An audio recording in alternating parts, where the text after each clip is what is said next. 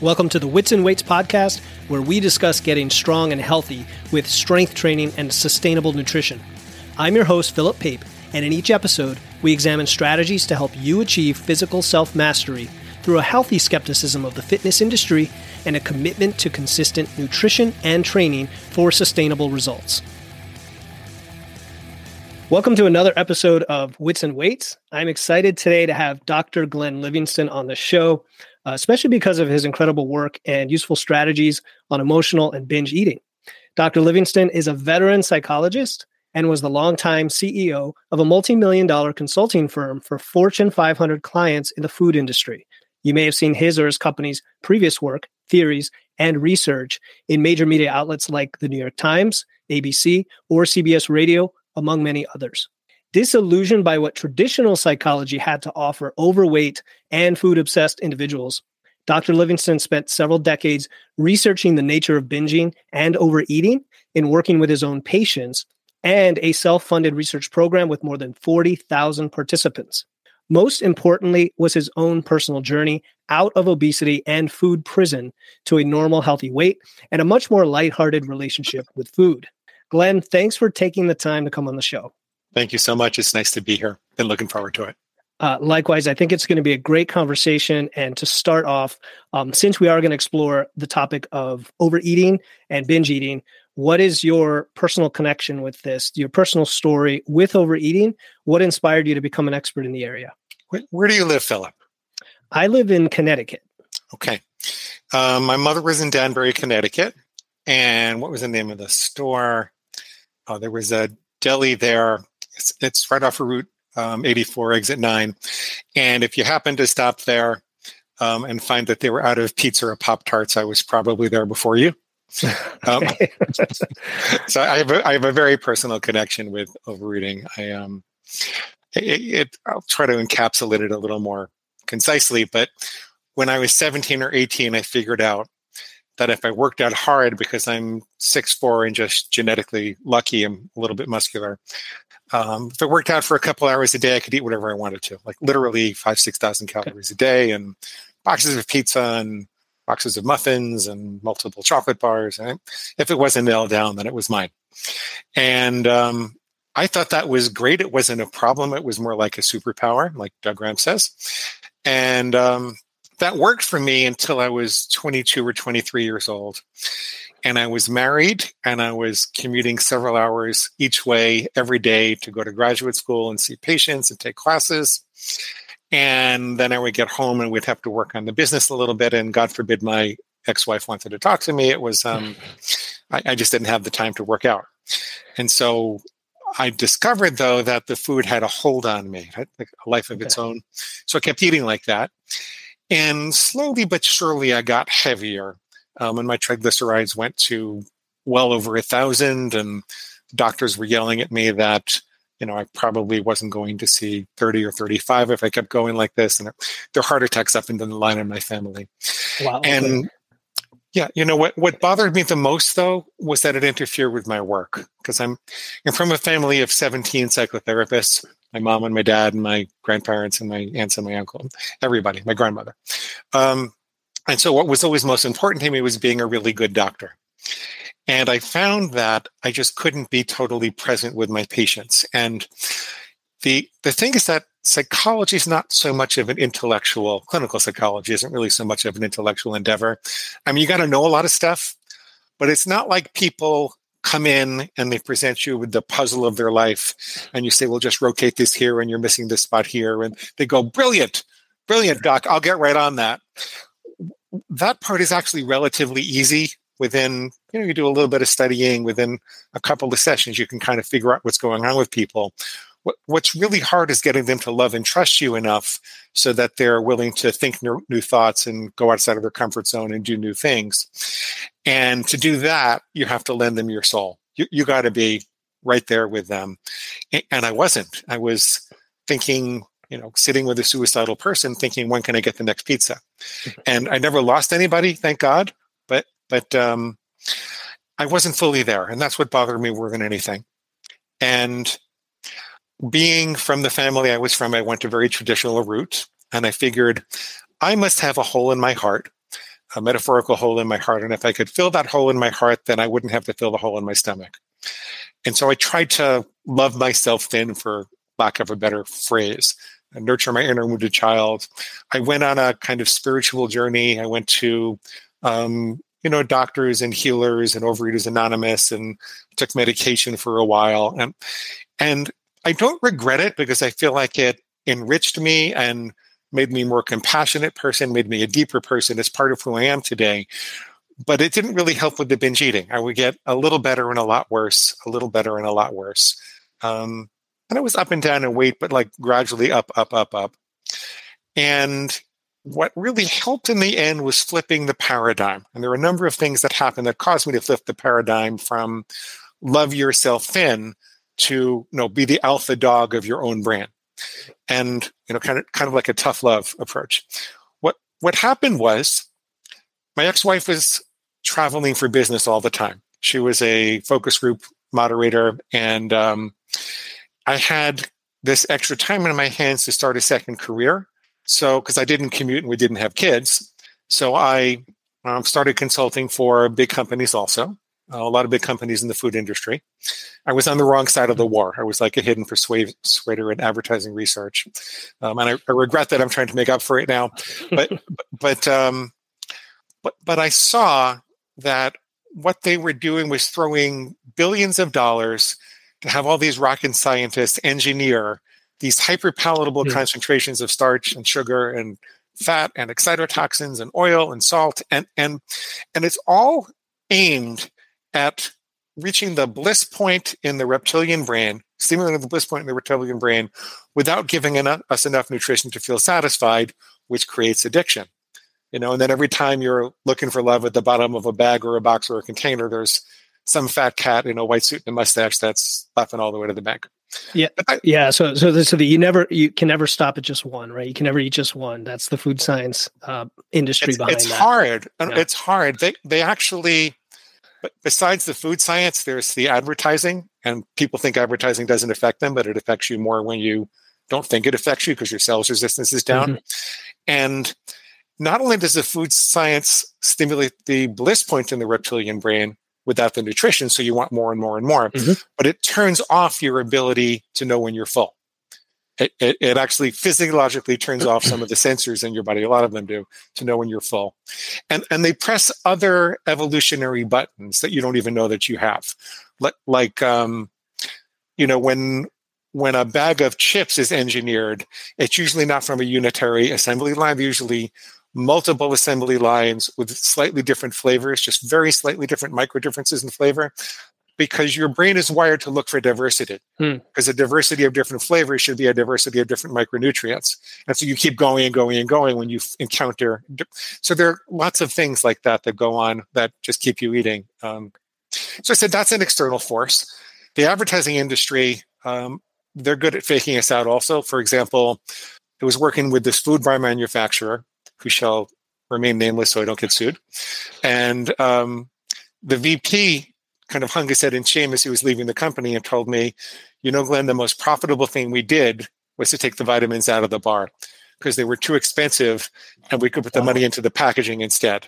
So they made these diverse, multicolored, vibrant packages, which looks like the rainbow in nature. Like you're supposed to eat the rainbow because when you find the diversity of colors, you're also red tomatoes, green lettuce, blueberries, yellow carrots. You're eating a diversity of micronutrients. So there are buttons in the reptilian brain that says, go for the rainbow. But in this case, they were pressing those buttons, but taking the nutrients out. And so I said to myself, back to your original question, these are two very powerful external forces. The advertising industry and the big food industry that have nothing to do with the fact that I was in a bad marriage. It had nothing to do with the fact that my mama didn't love me enough, or she dropped me on my head when I was a baby and her mother dropped her on her head when she was a baby. It has nothing to do with my personal psychology. It's just a very powerful external force pressing on the reptilian brain. Furthermore, when I started to study neurology a little bit, and just a little, I'm know enough to be dangerous, but I discovered the reptilian brain doesn't know love. Like if this is the reptilian brain, when it looks at something in the environment, it says, do I eat it do I meet with it or do I kill it? It's like a bad college drinking game, eat, mate, or kill. On top of that is the mammalian brain, which says, wait a minute, before you eat, mate, or kill that thing, what impact does that have on your tribe and the people that you love? And then there's a neocortex that says, before you eat, mate, or kill that thing, what impact does that have on the person you're trying to become, on your long-term goals, on your fitness, your training, your weight loss, your health in general, and who you want to be in the world. So this thing here doesn't know love, yet I must have spent 2.5 decades trying to love myself thin. So I said, okay, this is more a matter of controlling a bodily organ than solving a psychological problem. Which was hard for me to admit as a psychologist from the family that I was in, but it's more a matter of controlling a bodily organ. I already control my testicles and my bladder, right? If I had to pee really, really badly right now, if my bladder was pressing for me to go pee, I would say, look, I'm talking to Philip. We have an agreement to talk for an hour or so, and I'm going to have to get to you later. We'll just have to hold it out. I don't really have to pee now, so you don't have to worry. Got it. No, I'm not worried. But same thing with your testicles, right? Like if there's a really pretty woman that I see on the beach, I don't go running out to kiss her right away. Actually, don't do that anyway, because I have a girlfriend and I'm kind of shy anyway. But you know what I mean? There are civilized ways of going about this. And I have to credit Jack Trimpey of Rational Recovery, who wrote about this kind of thing, for kind of putting this together for me. And I said, well, why can't I control this organ in the reptilian brain that says, just hand over the chocolate and nobody gets hurt? It's a misfiring of the survival drive stimulated by industry. Why can't I control it the same way? So here's what I did. It's a little crazy. It's going to sound less than sensitive. I promise you this whole thing comes together into a system that's very compassionate and loving, but it's going to sound a little crazy at first. I decided, and I was not going to take this public, it's just an experiment on my own, that I had to know when the reptilian brain was active in order to stop it.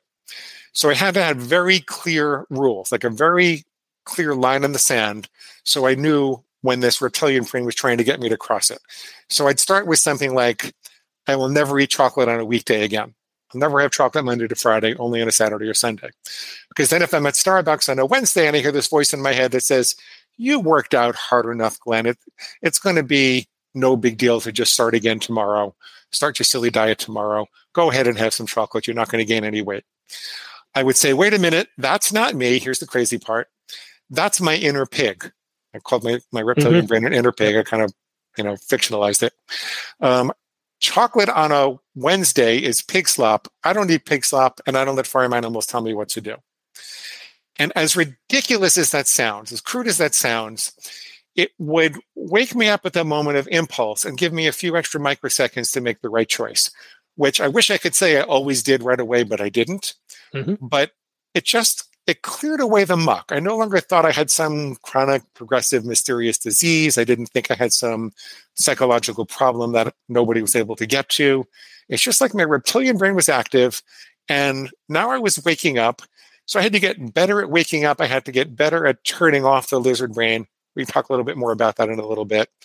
And then I had to adjust the rules so that I found rules that I would and could follow, which was easier than I thought it would be because nobody was telling me what to eat. I was deciding myself. And I said, well, what if the most important thing is that I make rules that I can follow? What if the most important thing is that I prove to myself that I'm dominant over this stupid bodily organ that's been ruining my life? And then after that, I'll deal with losing weight. So I want to unpack a lot of this because I really love the connection you're making. So a lot of people think this is a behavioral thing, a psychological thing, right? Like you said, there's some deep way to solve this with love or something else. And I like how you separate the primal from the psychological. It reminds me of a study. I can't tell you who did it. It wasn't too many years ago where they had the two groups basically locked in a room as part of the study, and one group was asked to eat processed food and one group was asked to eat more whole foods, and they were basically left to their own devices to eat till they were full, and the group eating the processed food ate about 500 calories more a day than the other group, which supports what you're saying, because every single person in that group eating more calories because they have some emotional or psychological challenge, or is it the external force of making this perfectly delectable, highly palatable food that we just can't resist, or we think we can't resist, which then leads to what you're saying is if we're aware of that, and if we can name it, and we can then give ourselves our own rules as opposed to following keto or following this or following that diet. I think it sounds like it's a matter of self-control. It's a matter of maybe a little bit of work, right? A little bit of thinking and thought and planning ahead of that, which I really love. And I think people can act on. I mean, that's the key. It's not this years of what do I do? I'm so overwhelmed. Sounds like they can really act on this. Yeah, very simple. And I have been reading your book, Never Binge Again. So I'm going to plug that for people, where you talk about the food plan. You talk about the food rules, and you do mention this one rule for the one trigger food. So it sounds like that's what you were getting at. Start with one simple rule. Yeah. What happens, my understanding is that overeating, and particularly binge eating, but overeating in general, is a misfiring of the feast and famine response in the reptilian brain. It's this emergency response system that was used to having evolved in an environment where food was not plentiful. And so when you came upon the harvest or the catch, it would say you better hoard all you can. And what happens is most overeaters are also good dieters, and so they keep themselves in this steady state of feast and famine. So there's an old nursery rhyme that says, when she was good, she was very, very good, but when she was bad, she was horrid. That's how most people live with their eating. Like they say, well, I'm on plan now. Screw it. I'm totally off plan. I'll start this again. And you want to beat that. And the way that you start to beat that is don't set the bar too high. Come up with one simple, practical thing that you could and would do that doesn't feel too burdensome so that you can experience success. I'll always put my fork down between bites. I'll never eat after 7 o'clock. I'll never go back for seconds. Something you could and would do that would make a really big difference, but it's not going to cause you to lose all the weight in 30 days. It's not going to totally fix all your health problems. It's just going to get you back into control and prove that you can do this thing. So going on that example, let's say alcohol is your problem. Just for an example, you drink too many drinks on the weekend.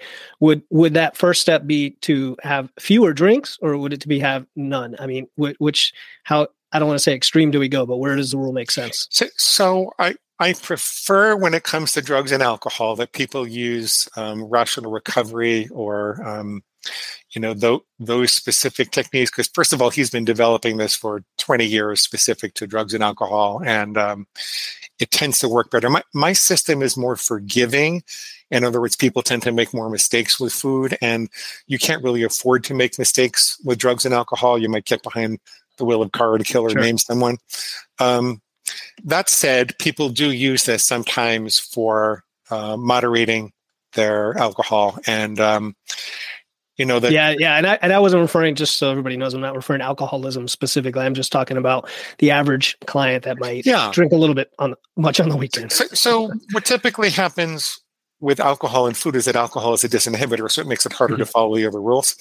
What I find is that with women, they'll tell me that if they have more than one drink at a meal, that they aren't able to follow their rules, and men will tell me that if they have more than 2 drinks at a meal, they're not able to follow their rules. And so I say, well, why don't you make a rule that says I'll just have 1 drink at a meal, or just have 2 drinks at a meal?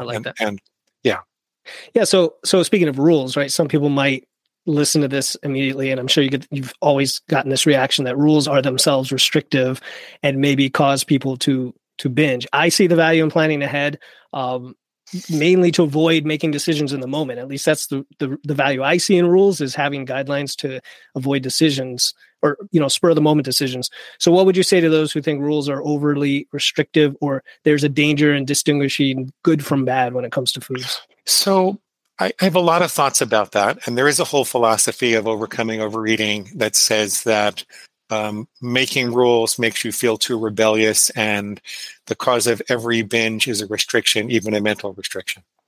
And I will say that it's possible to make rules that over-restrict your food, and you don't want to do that.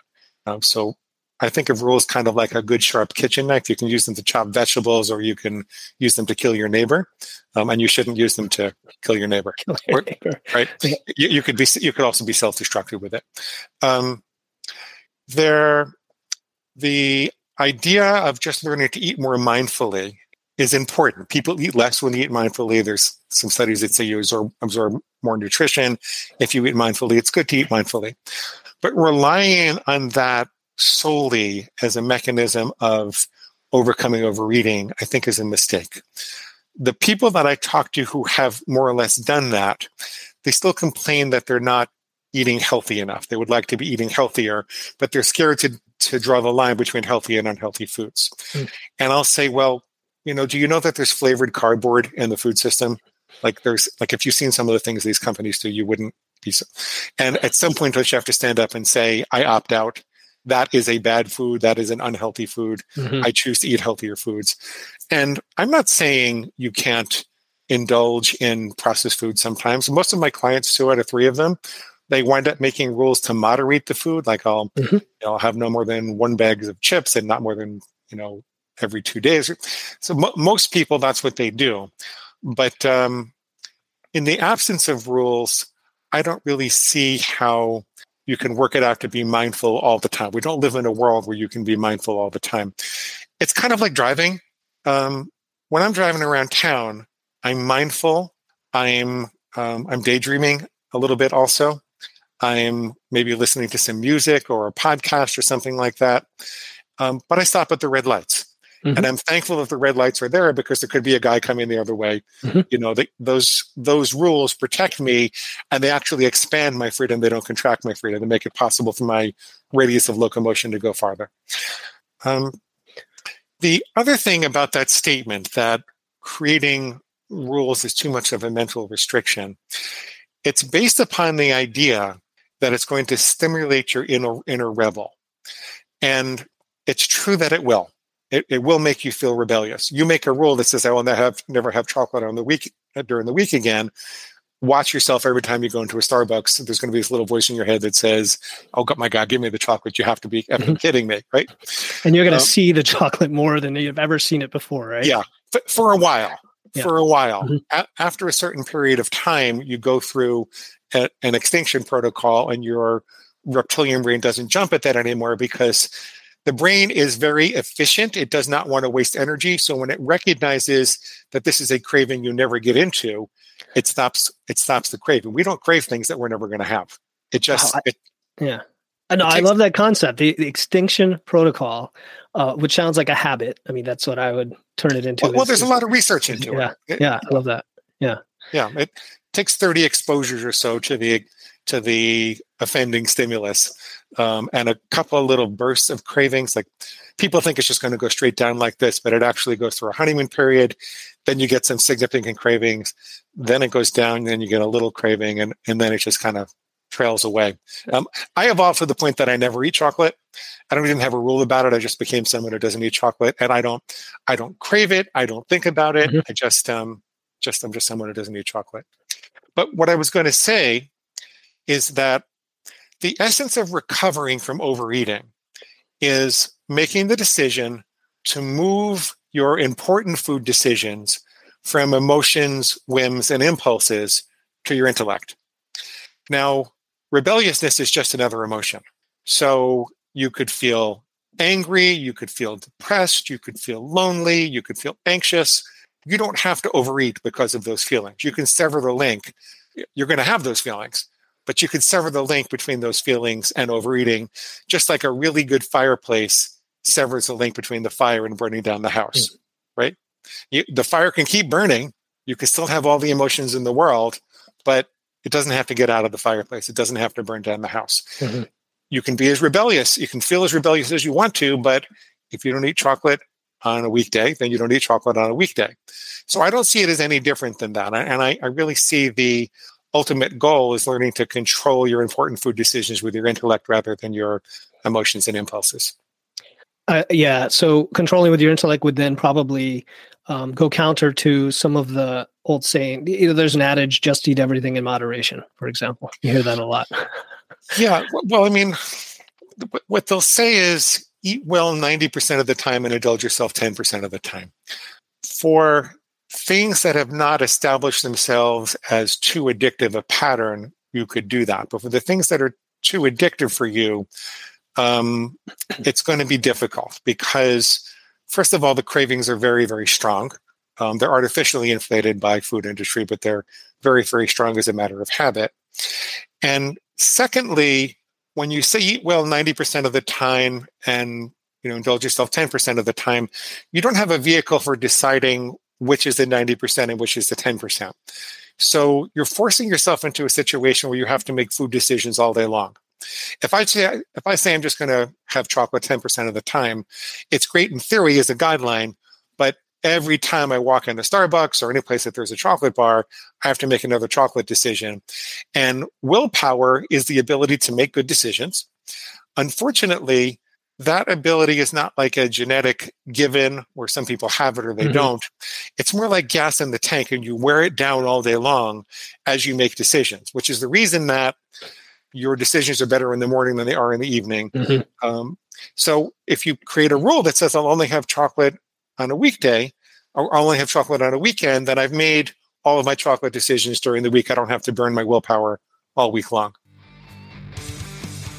Hey, this is Philip Pate, letting you know that applications are now open for one-on-one coaching. If you're a busy working professional who has tried dieting and exercising for years with little in the way of results, and you want to lose fat, get lean, or feel confident in your body without excessive dieting, cardio, or restrictions, just go to witsandweights.com/coaching to apply.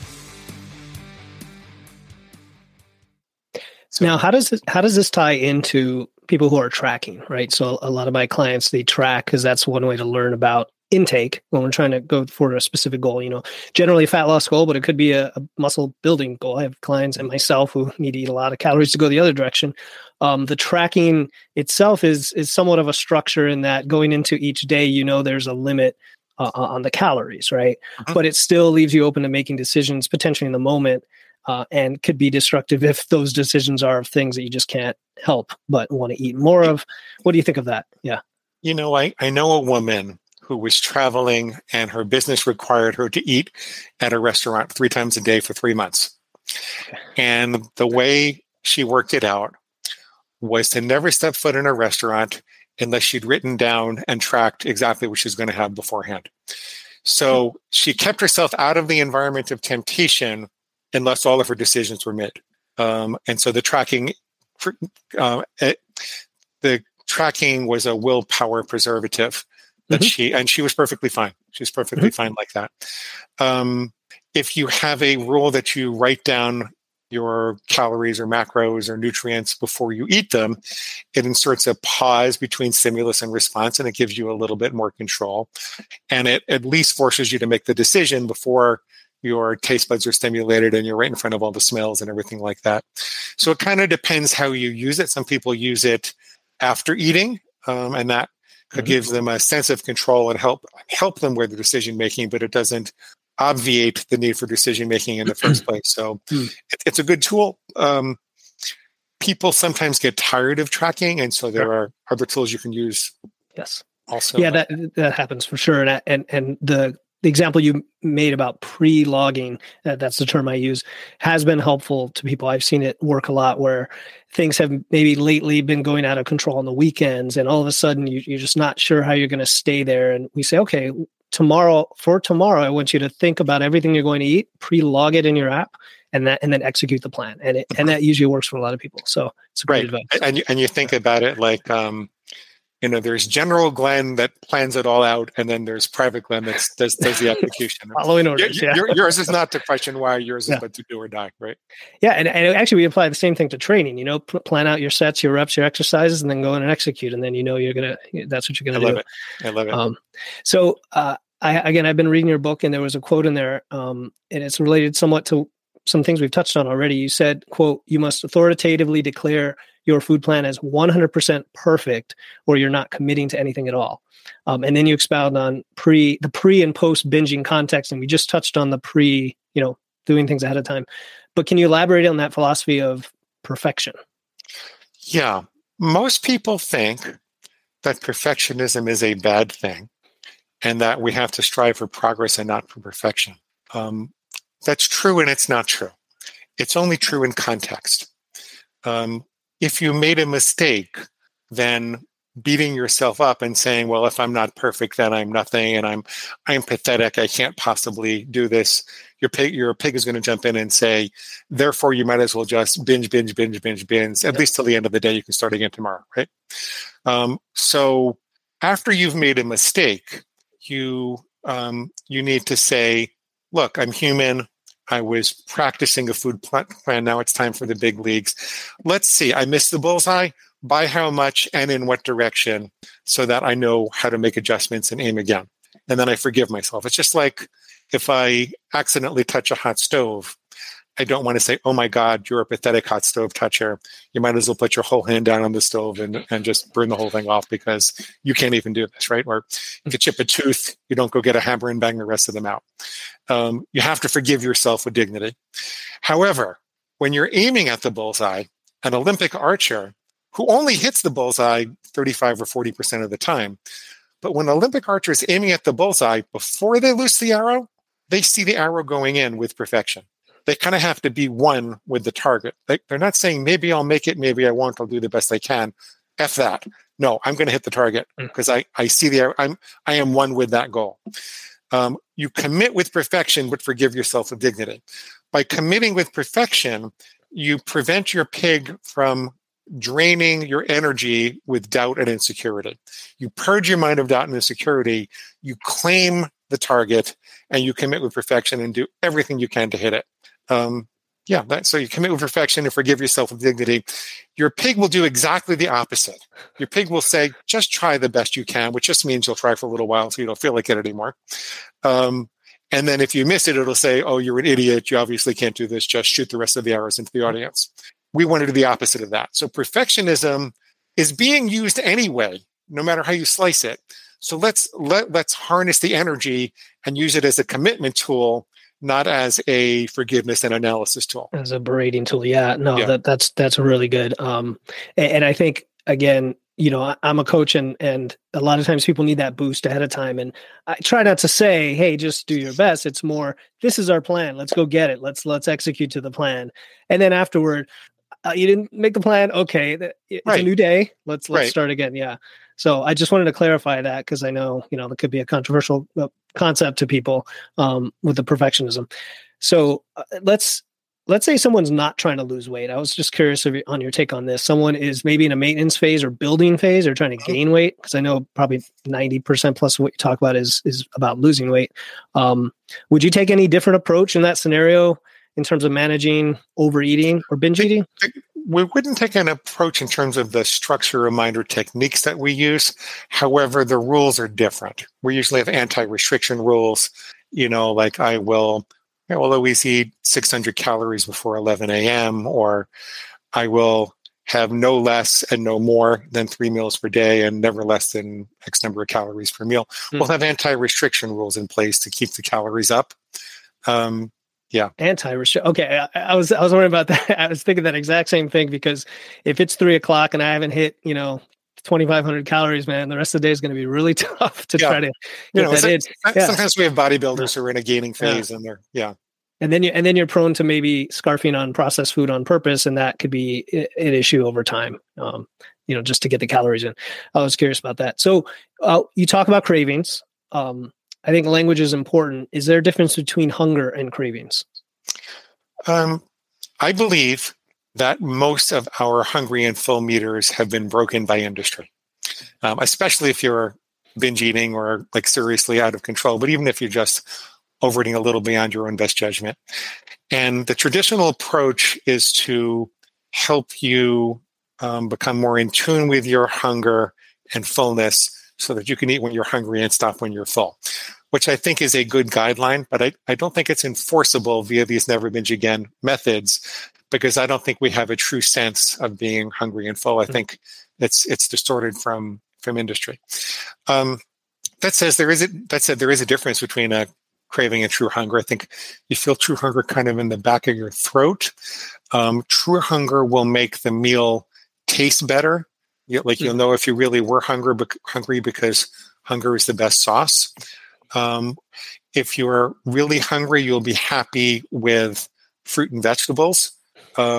If if it's more of a craving, it's got to be the chocolate bar or the Doritos, right? So there's definitely a difference, but I don't rely on that difference to help people overcome overeating. Okay. But it sounds like if you asked yourself, would I eat this bowl of celery? And the answer is no, you're probably not hungry. Okay. Probably. I get it. So have you dealt with, I'm sure you have a client or situation that was just very, very challenging, someone who had, maybe a lot to surmount, and had to pull out all these tools and strategies and help them overcome their personal sticking points? The hardest thing we have to deal with is people hiding. There are two things. Okay. People hide and they fall in love with their emotions. There's so much emphasis on emotions and overeating in our culture that people think they have to solve their emotional problems. And I just had a session with a client, and the whole session she was crying and telling me it's so frustrating. And I kept saying, but what do you want? What do you want to accomplish? If people will do the work, if they'll pick a very specific goal and then analyze, I guess we didn't really talk about that one. The pig will, once you have a rule in place, the pig will usually squeal in such a way that sounds true. It's like a half truth and a bigger lie to convince you to indulge in the craving. So, for example, the one I used before, when the pig says, you worked out hard enough, it's going to be just as easy for you to start your diet again tomorrow. Go ahead and have the chocolate bar now. Well, it's true that I worked out hard enough, and if I just had one bar, that I probably wouldn't gain weight, but it's never just a bar. It really wasn't for me. Chocolate was my thing, and it would lead to, pizza and everything else. Secondly, the way that the brain works, the principle of neuroplasticity says that if I have a craving and I indulge it today, that craving is going to be stronger tomorrow, as will the thought that came right before the indulgence. So the thought, just start tomorrow, is going to be more likely to occur tomorrow with a stronger craving. So it's not just as easy to start tomorrow. It's harder. I can only ever use the present moment to be healthy. If you're in a hole, stop digging. So what you want to do is disempower those irrational thoughts. That's the work of what we do. There's more to it, because there are ways to get out of the reptilian brain and into your higher brain to kind of calm down and think rationally. But that's the essence of what we do. The biggest problem I have is that people won't do it. They'll say, I just have to solve these emotional problems, or they won't show up for a session, or they won't do the little assignments that we give them. That's the biggest problem I have. Not really that the techniques themselves don't work, but that you need a stronger one to help someone who's 500 pounds than you do to help someone who's 200 pounds. Sure. Same techniques work. So it's not the aware. People know what to do. They just don't do it. It sounds like it's an accountability and a momentum thing. The pig talks them out of it. May I say a little bit more about emotional eating? Please. Go ahead. Okay. The paradigm we have in our culture is the belief that I have these uncomfortable emotions and I escape from them with overeating, right? And this is not really, my hands are not really the best analogy, but it's this one-way relationship. We're eating to quote unquote numb out. And it's true that when you overload the digestive system, the nervous system has difficulty conducting the emotions. So there is a kind of numbing anesthetic effect on the feelings when you overeat. That's true. However, several other things are also true. First of all, the things we overeat are not typically broccoli. It's more likely to be these concentrations of calories and starch and sugar and these hyperpalatable things, which we didn't have in the savannah. We didn't have chocolate bars and Doritos on the savannah, right? And these artificial concentrations of pleasure are really akin to drugs. I mean, they're legal, and I'm not advocating that the manufacturers we put in jail or anything like that. But really, how is it that much different? It's an artificial concentration of pleasure that evolution didn't prepare us for, and we get more and more and more involved with it. So when you're going to the chocolate bar or the potato chips or the pizza or the pasta, you're kind of sort of going to a drug. And so there's this piece of us that wants to get high with food, right? This stuff is not just numbing out. Do you ever go to the dentist and he says, I'm sorry, I'm out of Novocaine. Could I inject you with some potato chips instead? Right? Because the potato chips have more than just a numbing effect. We're going after something else. There's an even more important difference, though. It's not just a one-way relationship. It goes both ways. Let's take anxiety. A lot of people say, I'm too anxious to fall asleep without overeating. A lot of people say they can't fall asleep without eating something heavy. Mm. And, they'll cite serotonin-rich things, potatoes, pastas. They'll be eating very heavy, hard to digest, serotonin-producing things. And so it seems to make sense. However, when you look at anxiety, it's got several physiological correlates. Your blood pressure goes up a little bit, you start to perspire, your respiration goes up, your heartbeat goes up a little, the galvanic skin response goes up a little bit. These are all very measurable things. Now, if you look at a group of animals and you give them a sugar reward or a starch reward when their heart rate goes up or their blood pressure is up or any of those other, there's a study with baboons, for example, where every time their blood pressure was up a little bit, we reinforced them with sugar. Turns out that those baboons, while at the moment they're having sugar, the blood pressure goes down a little bit. Overall, their blood pressure goes up. That whole group goes up. And so you could infer that perhaps the anxiety is raised overall. Their body is learning to produce those experiences more because of the sugar reward, because those experiences led to a sugar reward. So you think that you're getting yourself back to sleep by doing this, but really what you're doing is creating progressively more anxiety. So what if the inability to sleep is actually caused by the rewards that you're giving it? Yeah. Okay. So it sounds complicated, but it also, in a way, simplifies everything you said before. In that, why don't we just focus on what we do have control over? Focus on that pig and focus on planning ahead. I like that concept. So, what if a lot of my clients face the temptation on the weekends? Right. This is a pretty common approach. And they might describe it as emotional eating in many cases. And I don't know if it is or not, in terms of the technical definition you were describing. But it's extremely common, right? Because the routine is broken on the weekends often for people. They have the social events, they go out, they travel, they're hanging out with family and so on. What would you say is maybe the big go-to approach or strategy for that case, since it probably affects a lot of people? I plan to have more on the weekends, but plan it out. Right. Okay. So, higher calories on the weekends. Yeah. Maybe a little less every during the weekend, a little more on the weekend. Okay. And that's effectively that's something you write down as a plan. So that's one thing we didn't talk about. When you come up with this food plan, it's you actually write down the rules for yourself. Yeah. So maybe it would say, I will never have bread on a weekday again and no more than 2 slices a day on the weekend. That would just be an example.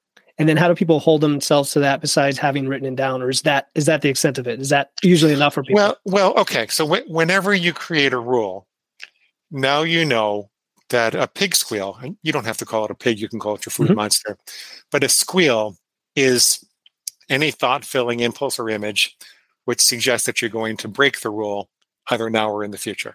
So you're kind of separating your thoughts into two. There's you, and then there's the pig, or your food monster. And so if you say, I will never have more than 2 slices of bread on the weekends, and I will never have it during the week, your pig is going to squeal all the time saying, oh boy, you can have this, forget about it, or Wednesday's like Saturday. You first recognize that that's what's going on, that this is not you, this is a destructive thought. By your definition, this is a destructive thought of your pig. Okay. Now what you want to do is move the battleground. What's happened is your reptilian brain is active. You probably have activated your sympathetic nervous system, which is the part of our nervous system that gets us ready for immediate action. Like if a hungry bear is chasing you, it gets you all revved up so you can take immediate action for your survival. Your brain is misperceiving there to be in an emergency. You just got to have that extra piece of bread or you're going to die. That's literally what the brain is thinking. So now you know that it's active. You want to step into your parasympathetic nervous system, which is the part that says it's okay to rest and digest and strategize and plan for the future. So one way you can do that, once you realize that it's active, is to take what we call a 7-11 breath, where you breathe in for a count of 7 and out for a count of 11. You do that a couple of times. The reason that works is that if we were in a true emergency, if we're being chased by a hungry bear, we'd be breathing as fast as we can. We wouldn't have time to breathe out for, 25, 30% longer than we breathe in. And so the brain says, okay, there must not be an emergency here. So it starts to calm down. Once you've done that, you can further move from the reptilian brain to the neocortex by writing down specifically what the pig is saying. Just the act of writing it down, even if you can't disempower it, will take you from the reptilian brain to the neocortex, because writing is an upper brain experience and binging is a lower brain experience. So now you write down, just start tomorrow. It's no big deal, right? Then you look at the squeal. You take another couple of 7-Eleven breaths. You look at the squeal and you say, how is the pig wrong? How is it lying to me? Well, it's not easy. It's all the things we said before. It's not as easy to start tomorrow because X, Y, Z. You take another couple of 7-Eleven breaths and you say, why would I be a happier, better person if I kept the pig in the cage? Why would I be a happier, better person if I don't have the chocolate bar now? And maybe that has to do with feeling an integrity, that I'm walking the walk in the world, or, that I can climb to the top of mountains as a tall, thin man, or, all of the reasons I have for the rules in the first place. You kind of come back to your big why. And then you take a breath out. You should feel calmer. The last thing you want to do is ask yourself, is there any genuine physical or emotional need that I need to fulfill? Usually it's physical. Often these cravings are louder and more appealing when you're hungry or tired. So ask yourself, how do you take care of that? For chocolate, for me, I eventually really got off of chocolate, not just with the rule, but the rule gave me the power to recognize when this was happening, and I would experiment with a lot of different things that I could eat. When I realized that kale juice, celery, and bananas together didn't give me the same feeling. I didn't get high with it the same way I got high with food, but I felt content, like it scratched the itch, and it was taking care of some genuine physiological need. So that whole routine together is what gave me the power to never have chocolate. That's how it happened. This is gold, Glenn. I love this. I'm gonna have to rewatch this a few times because there's so much great stuff in there. Going from the sympathetic to the parasympathetic, using the 7-Eleven technique, right? Sounds like it takes us out of the, I don't know if it's the fight or flight. That's the colloquialism that we use. Feast or famine. Feast or famine. To telling our brain that no, we're not in this emergency situation, and then the having substitutions. I know one substitution where hunger is disguised, or thirst is disguised as hunger, and you may just need to drink could often work for people. But you found a specific food that maybe scratched the itch, but without all the other side effects, and it's not something you craved. So I love that whole story as well as the steps, and I think people are going to be able to take a lot from that. So thanks. I did want to ask more of a philosophical question for you. Is there something with everything you've learned that you wish you had learned earlier in life? I wish I learned it all earlier in life, but it's just not as complicated as it sounds. It's I still thoroughly believe in psychology as a mechanism for soul enrichment, solving other problems in life. I wish that I didn't spend all those years looking for psychological solutions to overeating, because I damaged my body a lot in the process. I suffered a lot in ways that I didn't have to. The other thing that happens when you start to have control like this is that the food obsession goes away, because the pig doesn't crave things that it's never going to have. And it also will stop craving things that you don't do except for a very specific context. Like if you only have bread in a restaurant on the weekend, you'll find that the pig stops craving bread during the week. Mostly. Like 1 out of 3 people will have to give up bread altogether. But mostly you'll find that it stops craving bread during the week. And, I have to tell you that I'm really happy to live in a relatively thin and healthy body. I am infinitely happier that I can think about other things besides food all day long. Because I was always thinking, when is the next meal? When's the next pizza? How am I going to control myself? How am I going to make up for it? Do I go to the gym for, 3 hours tomorrow? How am I going to hide the evidence? It was a nightmare. All the obsessing about it was a nightmare. And if I just knew that I could start with one simple rule and I didn't have to go through all this deep soul searching to fix this, I think my life would have been a lot better. Sometimes I think if I had a time machine, I can go back and meet myself when I was 9 years old. What would I say? I'd say, Glenn, step away from the Pop-Tarts. just step away from the Pop-Tart. So. And at the same time, though, right? Like if we hadn't gone through that experience, you wouldn't have actually learned what you have now. We know that, but it's fun to hypothesize. So the takeaway there is it's a lot simpler than we might make it out to be. Maybe there are scapegoats we use to try to link this whole thing to something more complex regarding emotion and psychology, which is good that we don't have to do that, especially someone like me who doesn't have a background in that. I just want to help people, succeed in life and get the results they want to get. So it's very helpful. Before we get to the last question, is there anything you wish I would have asked you? And if so, what's your answer? You did a really good job. I wish you would have asked me, what do you think about people who are frightened that setting up these rules will restrict their freedom? And what I would have said is there were two famous quotes. One from Jim Rohn that said, "A life of discipline is better than a life of regret." The other was from Peter McWilliams, who said, "You can have anything you want, but you can't have everything you want." And so to really get what you want, you really do need discipline. And I think about discipline as creating freedom. I think that it's only because of the discipline of the engineers who put my car together that I can turn my wheel 30 degrees to the right, and the wheels actually turn 30 degrees to the right, and I can drive all over the state if I want to, although not in Florida this week because of the hurricane. I wanted to be a jazz pianist when I was younger, and it was only because of the discipline of knowing the scales and practicing the scales that I was ever able to express my soul in an improvised way, right? Discipline creates freedom. It doesn't restrict your freedom. So that's what I'd say about that. Wonderful. And I totally agree with that. As an engineer too, and you throwing in an engineering analogy, I can definitely appreciate that. Oh, okay. Yeah. I didn't know. Yeah. So, all right. Final question. Where can listeners get a free copy of your book that we've been talking about, the fantastic book, Never Binge Again, and where can they learn more about you? Both at the same place at neverbingeagain.com. Easy enough. If you click on the big red button, I'll give you three things. One is a free copy of the book in Kindle, Nook, or PDF format. If you want the Audible or the paperback, there's a charge, a reasonable charge, but there's a charge. When you do it, though, when you sign up for that reader bonus list to get the free copy, you will also get several other things.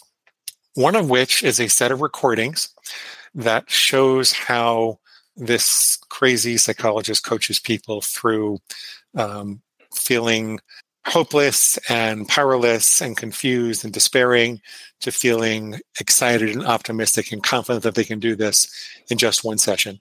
So recorded a whole bunch of that. This is all free. And that's just so that you don't think I'm too crazy and why does Philip have a psychologist with a pig inside him on the call. And then you'll also get a set of food plan starter templates. Personally, I'm a whole foods plant-based person, but we work with people across all dietary philosophies. Mm-hmm. We have a lot of keto people. We've got point counters, calorie counters, macrobiotic, vegan, carnivores. And we thought through a set of starter templates you could use. You need to customize them and own them for themselves. These are not diets. I'm not a medical professional. I don't have a nutritionist license or a dietitian's license. And more importantly, we found that to overcome overeating, you really have to make your own rules. But three things at neverbingeagain.com. Click the big red button, including a free copy of the book. Wonderful. I will make sure those links are in the show notes. I've already been a recipient of the resources myself, and I love the regular emails that come in too with clips that I think are super helpful to people. So Dr. Glenn Livingston, this has been enlightening. It's also been very educational to me and the listeners, I'm sure. I really appreciate you coming on the show and having this conversation. I really enjoyed it, Phil. Thanks for having me on. Thanks for listening to the show. Before you go, I have a quick favor to ask. If you enjoy the podcast, let me know by leaving a 5-star review in Apple Podcasts and telling others about the show. Thanks again for joining me, Philip Pape, in this episode of Wits and Weights. I'll see you next time, and stay strong.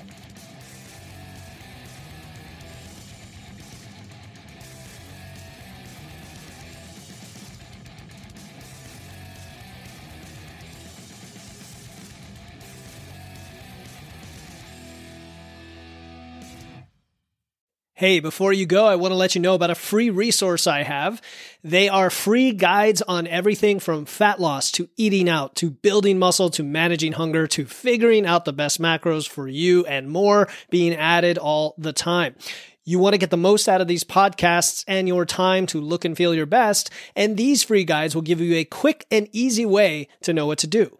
If you want to get your hands on these completely free guides, you can head over to witsandweights.com/free. That's witsandweights.com/free to get your free guides and level up your results today.